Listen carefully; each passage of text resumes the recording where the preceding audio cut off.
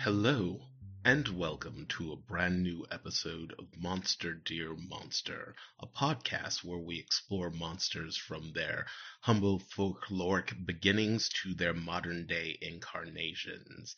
I'm Leonard, by the way, and today I am joined by my two co hosts, Dave, How's it going?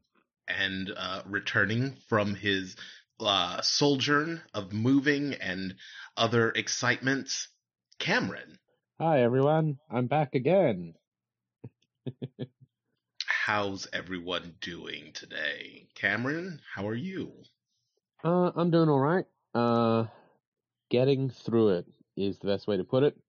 Work's been crazy busy. I've been a little sick. I'm obviously still at the tail end of moving house. So, yeah, getting there. Getting through it. Good to hear. And Dave, how are you doing? I think about the same. That it's getting hot. It's summer's arriving, and it's not welcome, but it's here, and we can't do anything about it. We've all. I don't think we picked them. The places we are they get hot. It's just like great. They do. Yeah. So that's how I'm doing. It's just hot. Well, yes, it is hot and is only going to get hotter. Stay cool, Dave and Cameron. I will, because I live in a weird little corner that gets nearly no light and is perpetually cold somehow in California. Just the way that I like it. I have been doing just fine, so it is a little sad to hear about the trials and tribulations for the two of you. But I am good. Yes. And today, on today's episode, we are finishing our coverage of Convulsive by Joe Coe. Did we ever? I didn't get a confirmation on that. I meant to. So I imagine it's Co or Co. Well, Joe, correct us. It's probably Co is what I would say. Joe wrote this. Yeah, Joe wrote. Yes. And we are going to be talking about three tales from this collection to cap it off. The first being How to Fillet Angels. The second being, I should really have written this down so I know this better, The Buried King. And finally, Mr. Bones Puzzle Candy. I'm sure Eagle Ear listeners can probably guess who's going to be covering that last story. But Dave, can you tell us How to Fillet Angels? No.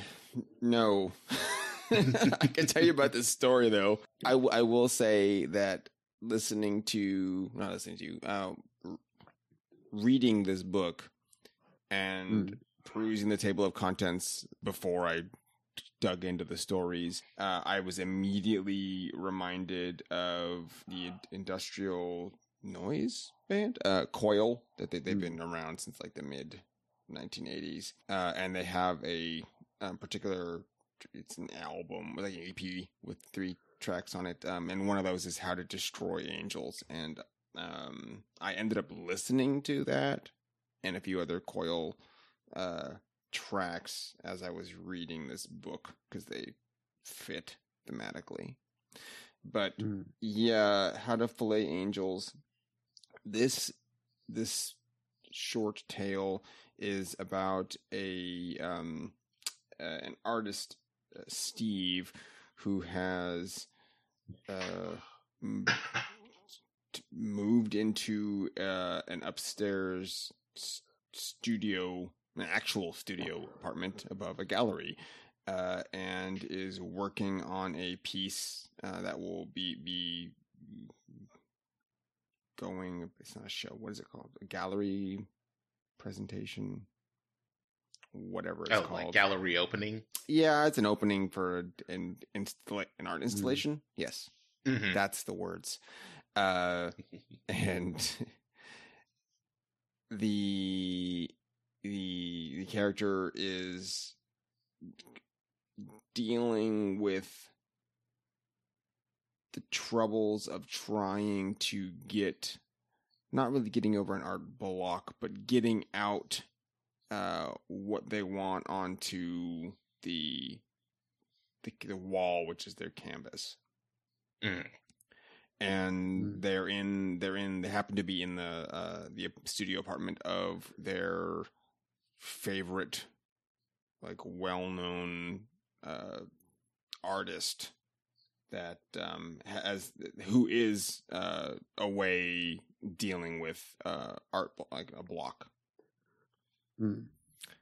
And the tale unravels over the course of the time, I believe 2 weeks or so before the show, and just it's a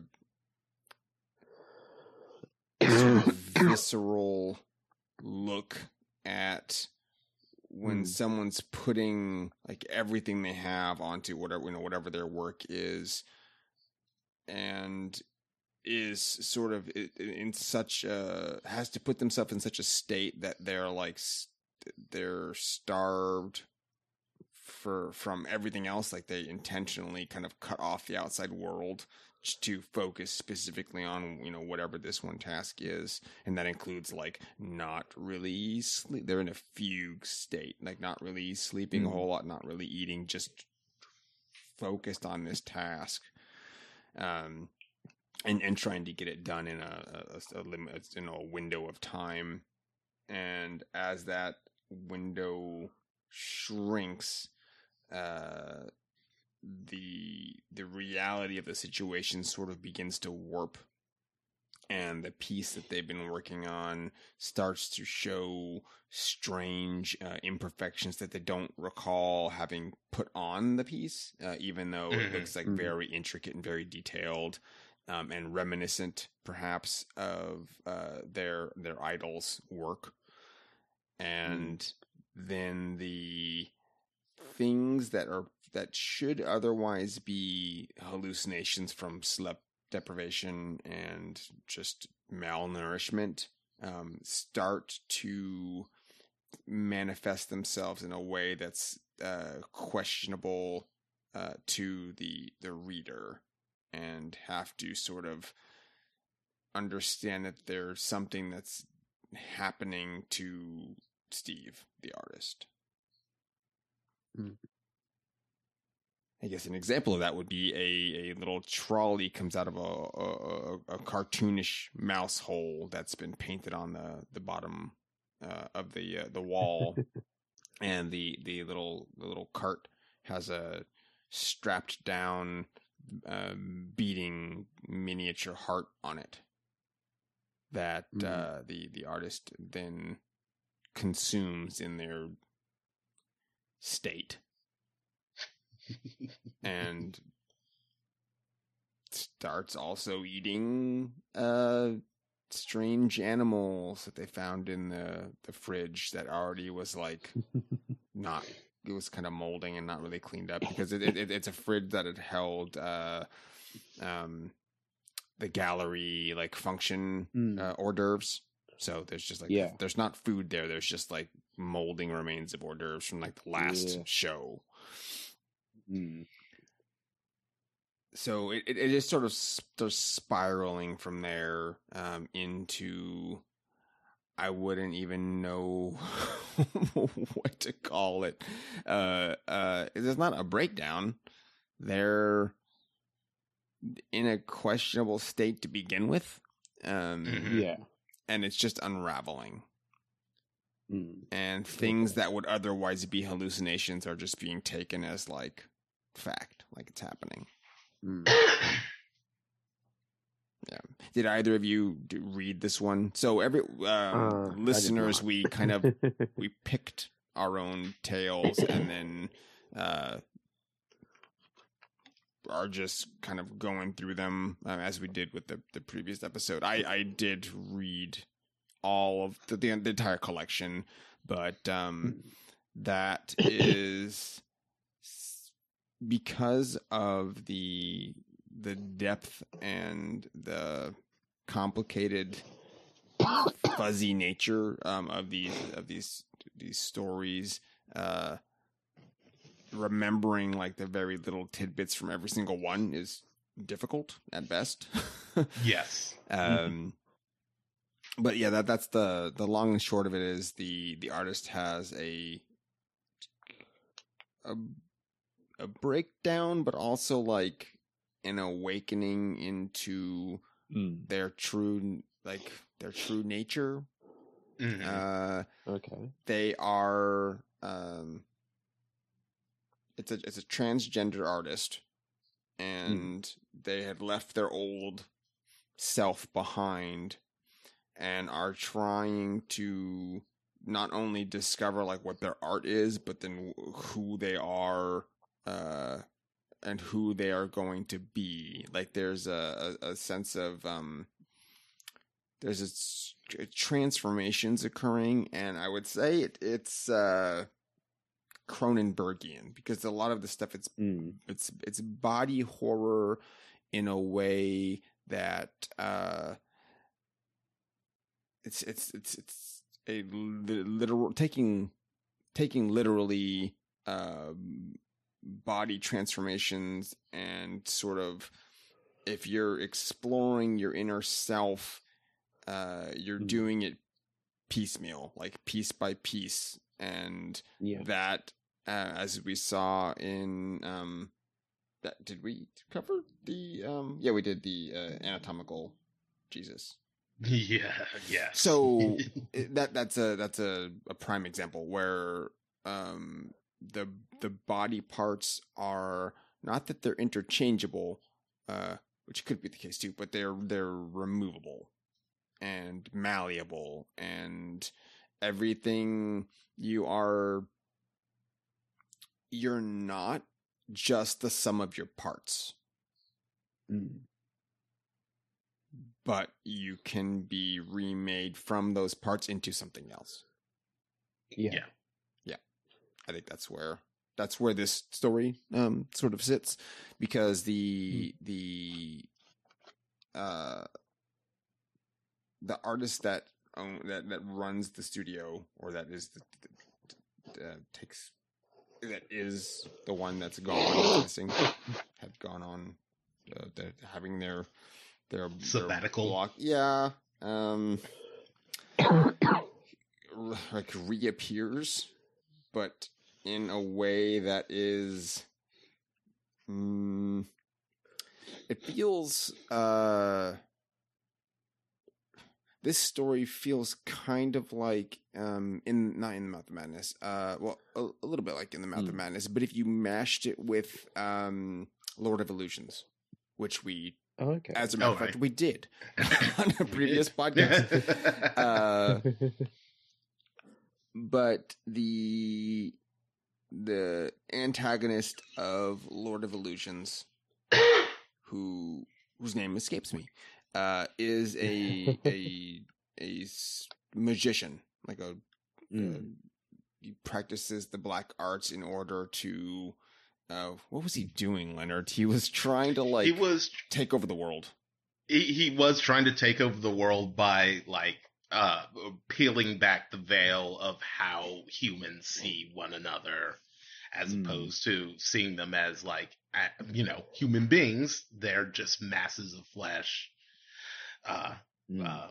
doomed to rot until death and dissolution. And it's peeling that total reality and the destruction of the mind and self that way through the sorceress arts.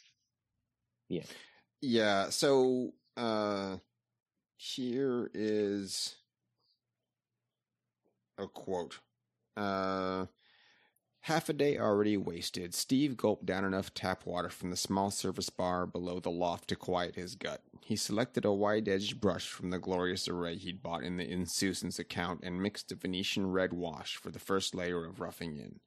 The cold undertones of the pigment suggested scarlet blood on the plate of a delectable steak, pomegranate sauce on crispy duck, or a charred burger staining a fresh white bun with flavorful pink juice after the first bite. Steve salivated. That was fine. He'd stay hungry. Like Martinique said of his hero, Sorelna, he was on a crusade to devour the world. So Sorelna's the artist, the main artist that lives in the studio normally. But that like pedestal that Sorelna is on, it reminds me of the antagonist in Lord of Illusions. Mm-hmm. Okay, yeah. So his art is never described, but it's that sort of something visceral that's maybe abhorrent to the world, like anathema to existence. And that's what Steve is trying to like replicate. But Sorelna appears and is he's an older figure. It's the description, honestly, all I'm imagining is like a slightly aged Trent Reznor, like from the description. I'm like, okay. So current day Trent. Yeah, current day Trent Reznor. Yeah, The modern. I'm still stuck in the 90s. Sorry, it's still 1998. And ends up like dismembering. Well, Steve dismembers himself. Yes, he vomits up all of his bones. Yep. Oh. And what's left is like the viscera and the like bag of skin. And Sorelna takes that and molds it into a shape of a heart that he's missing and consumes it to fill the void in his chest. So there's a lot going on with that. Yeah. Just by itself. Because Steve, as this is being done, Steve is questioning like, who am I meant to be? What sort of man am I supposed to be? And that the Sorelna's answer really is just folding Steve into himself. And there's a also younger girl, briefly introduced in the beginning, that had dropped off art supplies to Steve, and it was invited to the installation like when it opened up. And so when the installation does open, she shows up and doesn't see Steve. Everyone's playing it off like Steve just did the vanishing artist bit. Like, oh, now the everything's even more interesting and mysterious because the artist isn't even here. Like, right? Maybe he's dead. We don't know. So come and look at this painting. And the girl ends up hooking up with Sorelna instead, because she was the last person to see Steve, and now she's sort of being blackmailed to like, hey, we wouldn't want to pin the murder and disappearance on you because you're the last person to have seen the artist.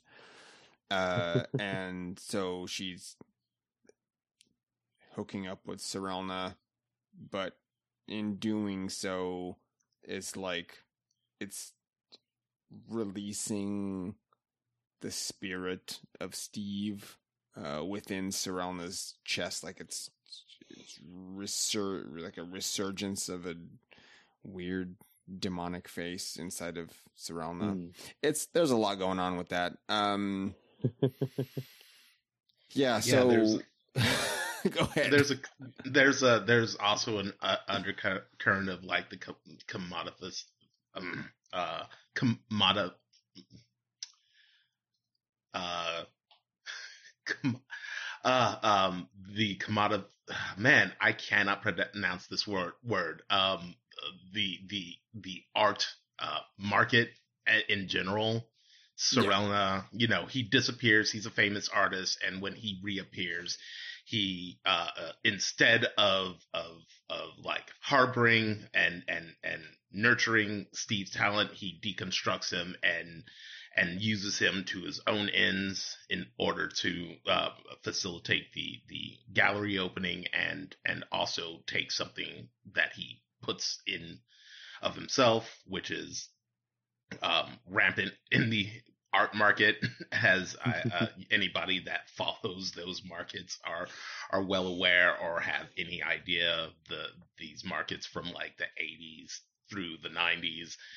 So there's that bit of commentary which I find interesting, as this ending is like this very visceral way of creating an analogy to that real thing. Yeah, for sure. And there's also the aspect in relating to art in particular, to where when artists are putting their product, the thing they've created on display, or when they're working on things, a lot of times it may start out to be like a personal thing, but if you're trying to do that as a living and not be a starving artist, you don't get to really create the stuff you want. You have you do the stuff you have to do to get paid. Yes. So the fact that Steve's not even able to do that much. Right. Like trying his best to put himself on display, and is only like co-opted instead. Yeah, exactly. Yep. Yeah. It stinks. I know that firsthand. Well, not firsthand. I still have all my bones, but trying to break into an industry that is in the creative field, the artistic field, and knowing that that inevitably I will have to take on work that is necessary to continue living is never is never a fun prospect, but there's a certain aspect of ego death that needs to be applied when one pursues that, because staying alive ensures that I do still have the opportunity to create my own personal art when I want to and have the chance. Yeah. Excellent. Well said, Leonard. That sums parts of that up better than I would have been able to. So that's why we're the intrepid trio. Yeah. So that's How to Fillet Angels. Yeah, you right up the middle and one wing at a time. Like take the pluck out the bones. Yep, sure. I'm actually now kind of envisioning what is it? Is it that Nirvana album cover? Is it from In Utero? I think it is from In Utero. But yeah, that's kind of what I'm thinking of for a second. I'm also thinking of like the bisected beef carcass from Closer, bringing it back to Trent Reznor. All probably very apropos. Yeah, so that was the one I picked. Cameron. Yeah. Unbury the King. Yeah, on to me. So, yeah, I read The Buried King, and I gotta say, because I wasn't here for the last Joker episode, um, this person has a writing style, and it took me a fair few goes to really dig into this one, which I appreciate, honestly. I I was an avid reader, I should say. I don't read as much lately over the last few years because, adult life. But I always found reading very easy, so I sometimes just read things quickly and left them behind. And this is difficult to pass and hard to digest, and that means I actually spent some time reading through it and, thinking about the meaning of the piece and everything. This is, as far as I can tell, there's the big asterisk there. Um, Again, Joe, feel free to correct us on any of our takes if you've got a particular interpretation you prefer of any of your works. As far as I can tell, this is more or less the tale of a vagrant, um, a person adrift from society who is a serial killer who murders young boys, dismembers them, and then builds like flotsam caskets and floats them out into the bay to be reborn. Whether or not that's serves to some deeper power, or if this is more their frenzied take on reality, is left sort of up to the reader, I would imagine. But this is the tale of Hector Dionysus.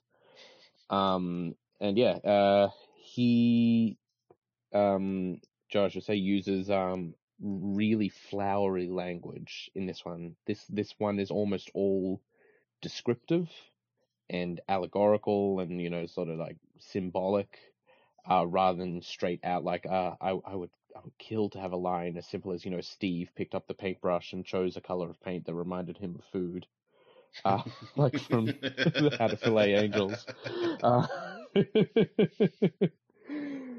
Yeah, yeah, and it is. you get a tonal fission splits Hector's decision-making process. Howling in Latin, delirious in the act, for many languages had been born and died within his breast. Hector Dionysus hooks the angel boy's lips like threading bait. Yeah, that is that is about as clear as this one gets. But yeah, this sort of dwells particularly on this one scene of Hector murdering a young boy who is also hanging out, underneath the bridge back behind a sandbar where Hector fishes during the day, and a young boy who's obviously also in pretty dire straits, appears to be, like homeless and uncared for, comes up to him, and in a split-second decision, yeah, Hector literally hooks him with a fish hook and then potentially also assaults him before murdering him, if the one bit of potentially clear text near the end is to be believed. Right. Yeah, yeah. But it is really the meaning in this one, I think, is linked a lot to Orphism, which is an old Greek religion. Uh, Funnily enough, not actually heavily related to Orpheus, apart from him perhaps being the first one to put the original tales down, but actually to do with the god Dionysus. So I did a bit of digging in this. Orphism is sort of predicated on the original tales where Dionysus, is like tortured and dismembered by the Titans in Greek mythology, and then his body is eventually like torn to pieces and then burned, and from the ashes, new humans rise up and are reborn. And this appears to be this Hector Dionysus's motivation for their killing is, they're already having trouble seeing realities. One moment it's a young boy, the next moment it's actually a fish. It's just a fish. So, skin it, cut it up. That's what you do with a fish. But then when he sort of has these moments of lucidity, he's putting the body back together. He's making a casket and floating it out, sort of with the express purpose of hoping that it will be reborn and remade, but in quite Orphic style. At the end of the tale, Hector himself is swallowed by something from the sea, only to be spit out, reborn, and remade anew, and sort of rejected from closure in this case, I would say, of not having to do this anymore. It is, like I said, really difficult to pass on an initial read. But that, forces you to dig in and try to understand what is being said and get the gist of what's going on, basically. And there's meaning here. There's mentions of Maenads, specifically, again, giving the information. He's not just killing these people like a Maenad, a female follower of Dionysus would. He literally dismembers people, that kind of thing. I think it's one you have to read for yourself to get a feel for, and there's lots of other short stories included with this one, so it's probably worth it to read it if you're interested at all. Hopefully, if you're listening, you are.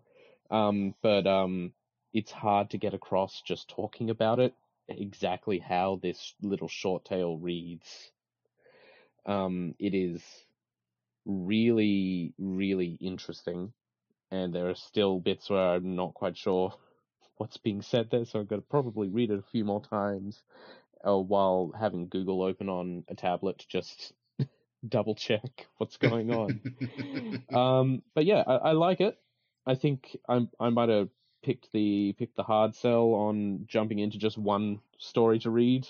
But yeah. Yeah, and this one, so my take on this is pretty much the same. However, the opening line is, "Am I doing this?" It's Dionysus questioning himself in his methodology. So all of the previous, like, he's trying to not replicate, but he's trying to enact this ritual, and it's just not worked every time until perhaps this time. Yeah. That's a good. Actually, that's really a good take. It's a good and way to think about it. Yeah, the other bit is the italicized text where it was clear on what's happening outside of Hector's vision. Right. It is where it's saying, here's where no one knew the boy went missing, and here's where the system failed. It's a very oblique critique on what led to these two being in this situation in the first place. Mm-hmm. Yeah, exactly. So, yeah, I don't have anything further on that one other than Hector talks about his mother eating specific butterflies, and how that's may have been the starting point of his ending up where he is. Yeah. The hallucinogenic nature of the poison. Yeah, absolutely. That's this is a difficult character to understand where they're at, and that's probably the biggest clue as to why their perception is like this. Right. Unless we're ascribing to the Eldritch Deep Sea Curse, and this is actually Dionysus reenacting his own tortures on people in an attempt to, bring new life into the world or whatever. That might be a bit far fetched. There's a lot going on.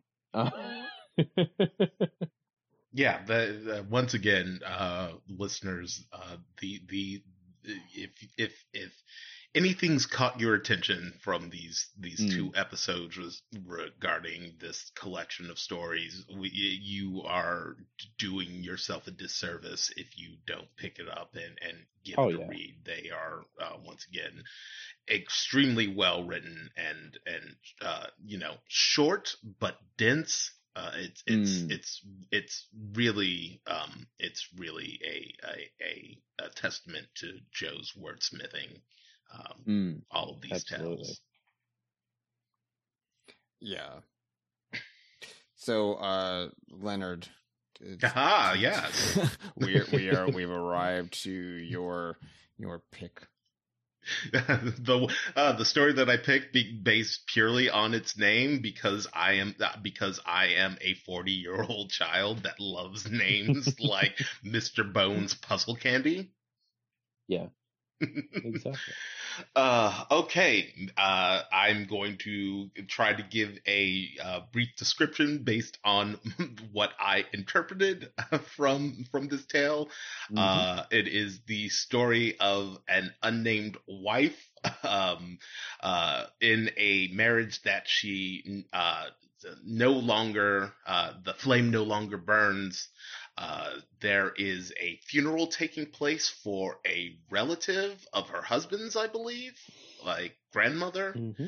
And she decides to have an affair, a tryst, with the funeral parlor's undertaker, who is either a candy skeleton or an actual human being that she devours. It is very unclear.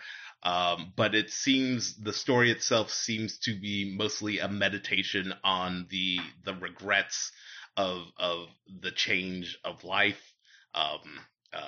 Growing older, her husband's getting fatter, and she doesn't particularly care for that. She likes thin, wispy bones, which are always compared in the story to sugar candy. It's very unclear what exactly is going on, because there's an aspect that really does seem like she just ate a man in this funeral parlor while having this tryst, and then there's an aspect of I don't even know. Maybe she just had the tryst. It's unclear, but it is well written and delightful. One of the lines I like is, let's see, she had a sweet tooth, preferred buzz over bulk, the sting of spun sugar, hummingbird bones full of air, the undertaker's bones hummed to her.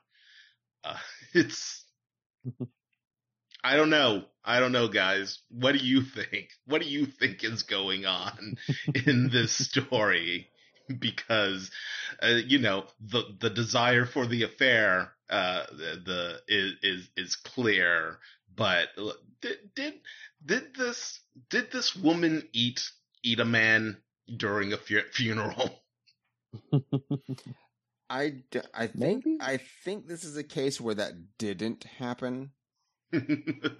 It feels like I say that because the Undertaker is like offering himself. Yes. So it didn't feel like, I mean, yes, in a sexual way, but it didn't feel like that particular part where she just starts nomming on his sugar bones was actually happening. I felt that in this instance, that's euphemistically used. But she did have she had a tryst in the coat closet. Yes. And that during a funeral. During a funeral. So that to me is more. It's just as poignant as if she had. That's real weird to think of. That if she had consumed a man, bones and all, or at least his bones.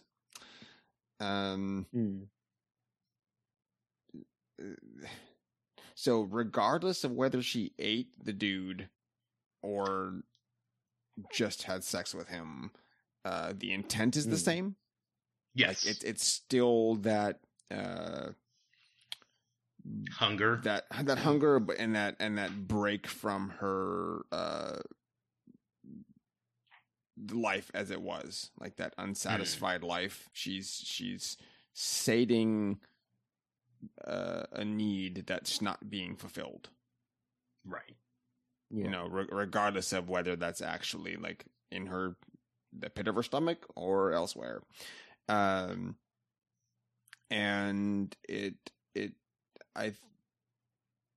to me, that's sort of evidenced when she sleeps with her husband before the funeral, and it's speaking. She's upset with like he's changed his diet. He's frying stuff up in grease, and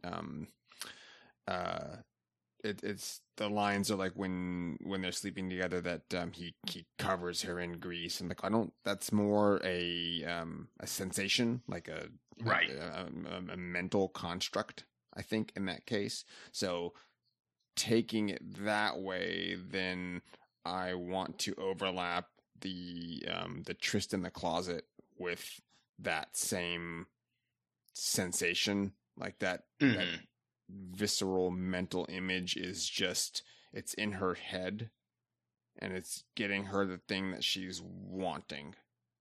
Right. Like that's what she's spun it as, to maybe to help justify it to herself. Yeah.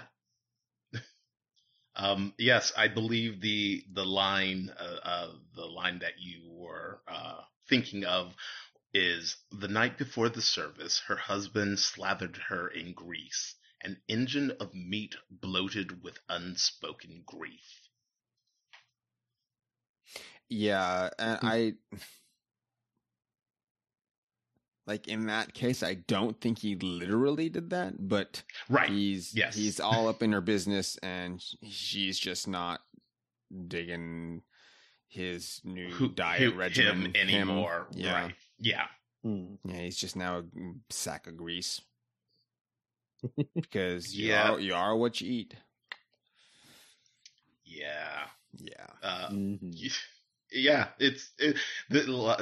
I think this might be like one of the shortest in the collection. I think it's literally like 3 pages.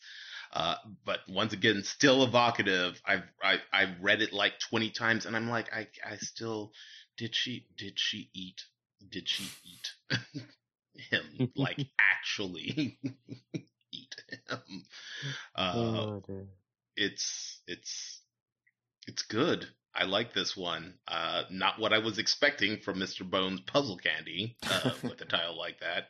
A weird meditation on desire and disappointment and the need to be with somebody that you want to be with, though in one of the most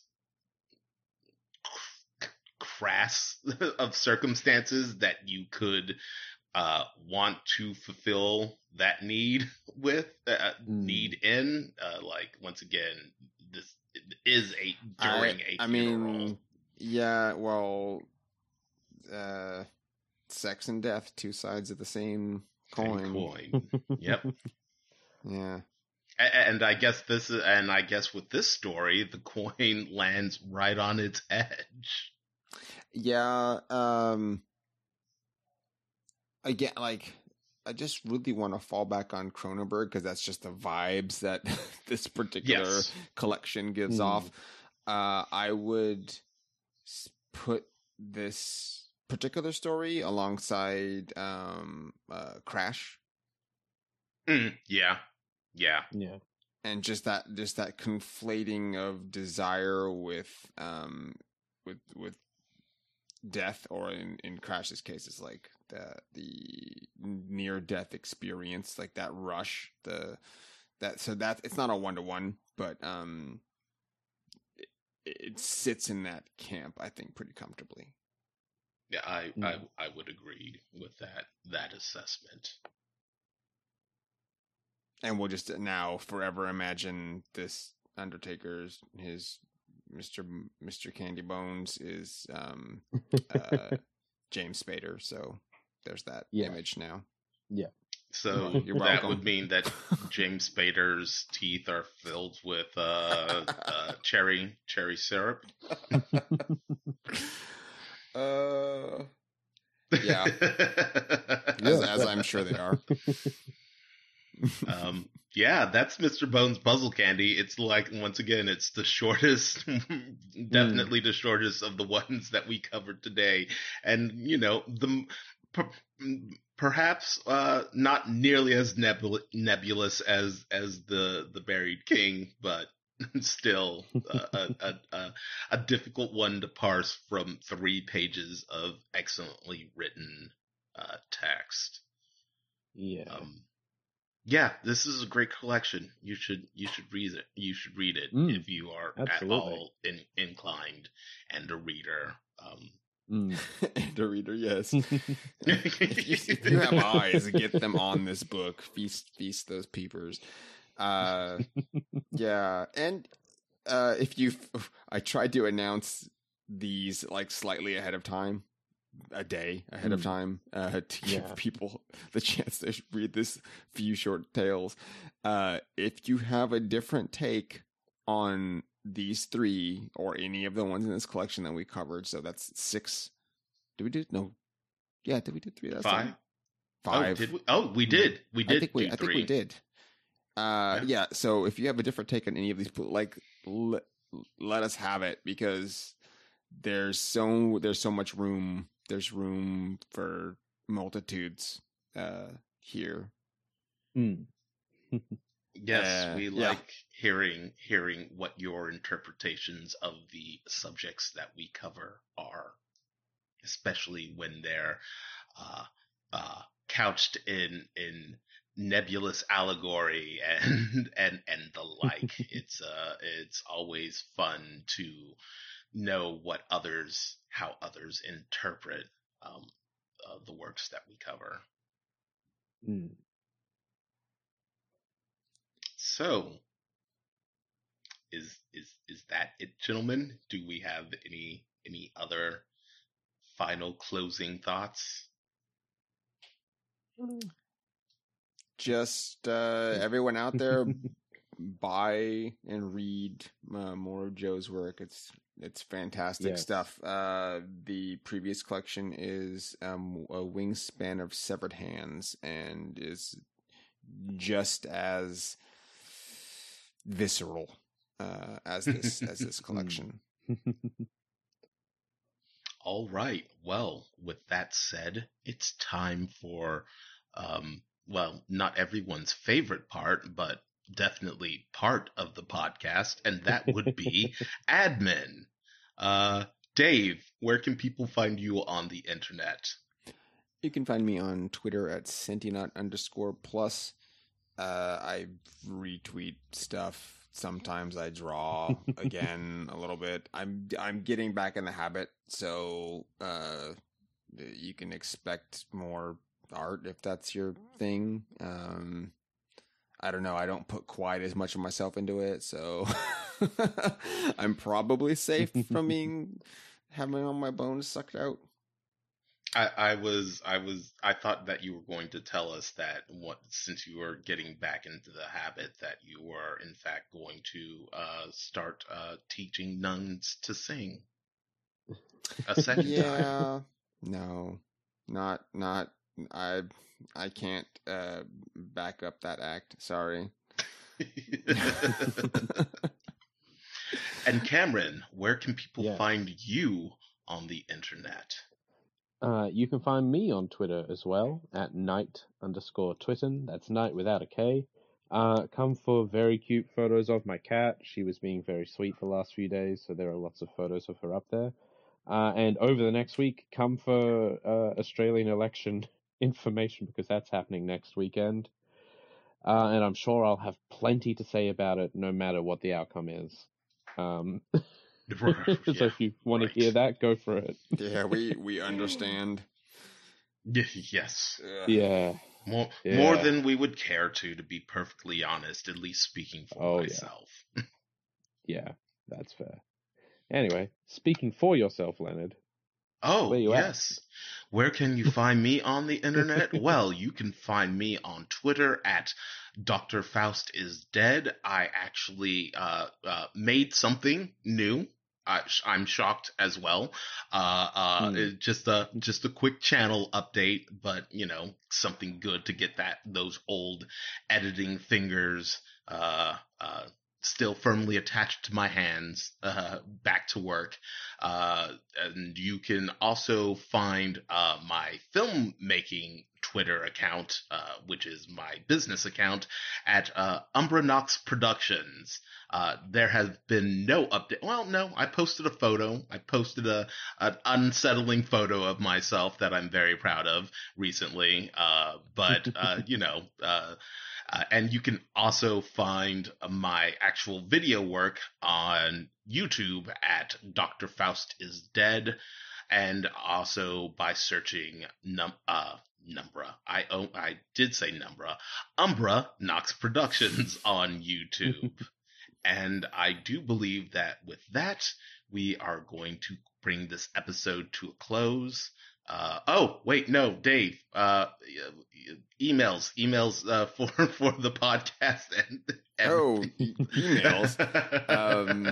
Yeah, our emails. No, not actual emails, but I know the email address. Yeah, that's what I was pulling from the cobwebs of my mind. If you can send us DMs. Our DMs are open on Twitter, and that's at mon_dmonster. You can send us actual emails if that's your thing at monsterdearmonster@gmail.com. And I believe the comment sections are open through Discus or something on our main website of monsterdear.monster. Ooh. Beautiful. Yeah.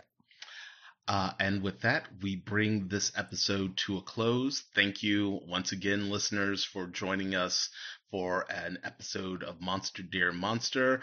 Are we returning to the lands between next week for more Elden Ring coverage? Yes, I believe we will be back next week with Elden Ring. I'm probably like Volcano Manor area. I mean, I've got Mount Gelmir. Gelmir. Yeah, that place I think is where we'll be heading next. All right. Well, with that to look forward to, let us bid you, dear listeners, adieu. Goodbye. Bye-bye. Bye.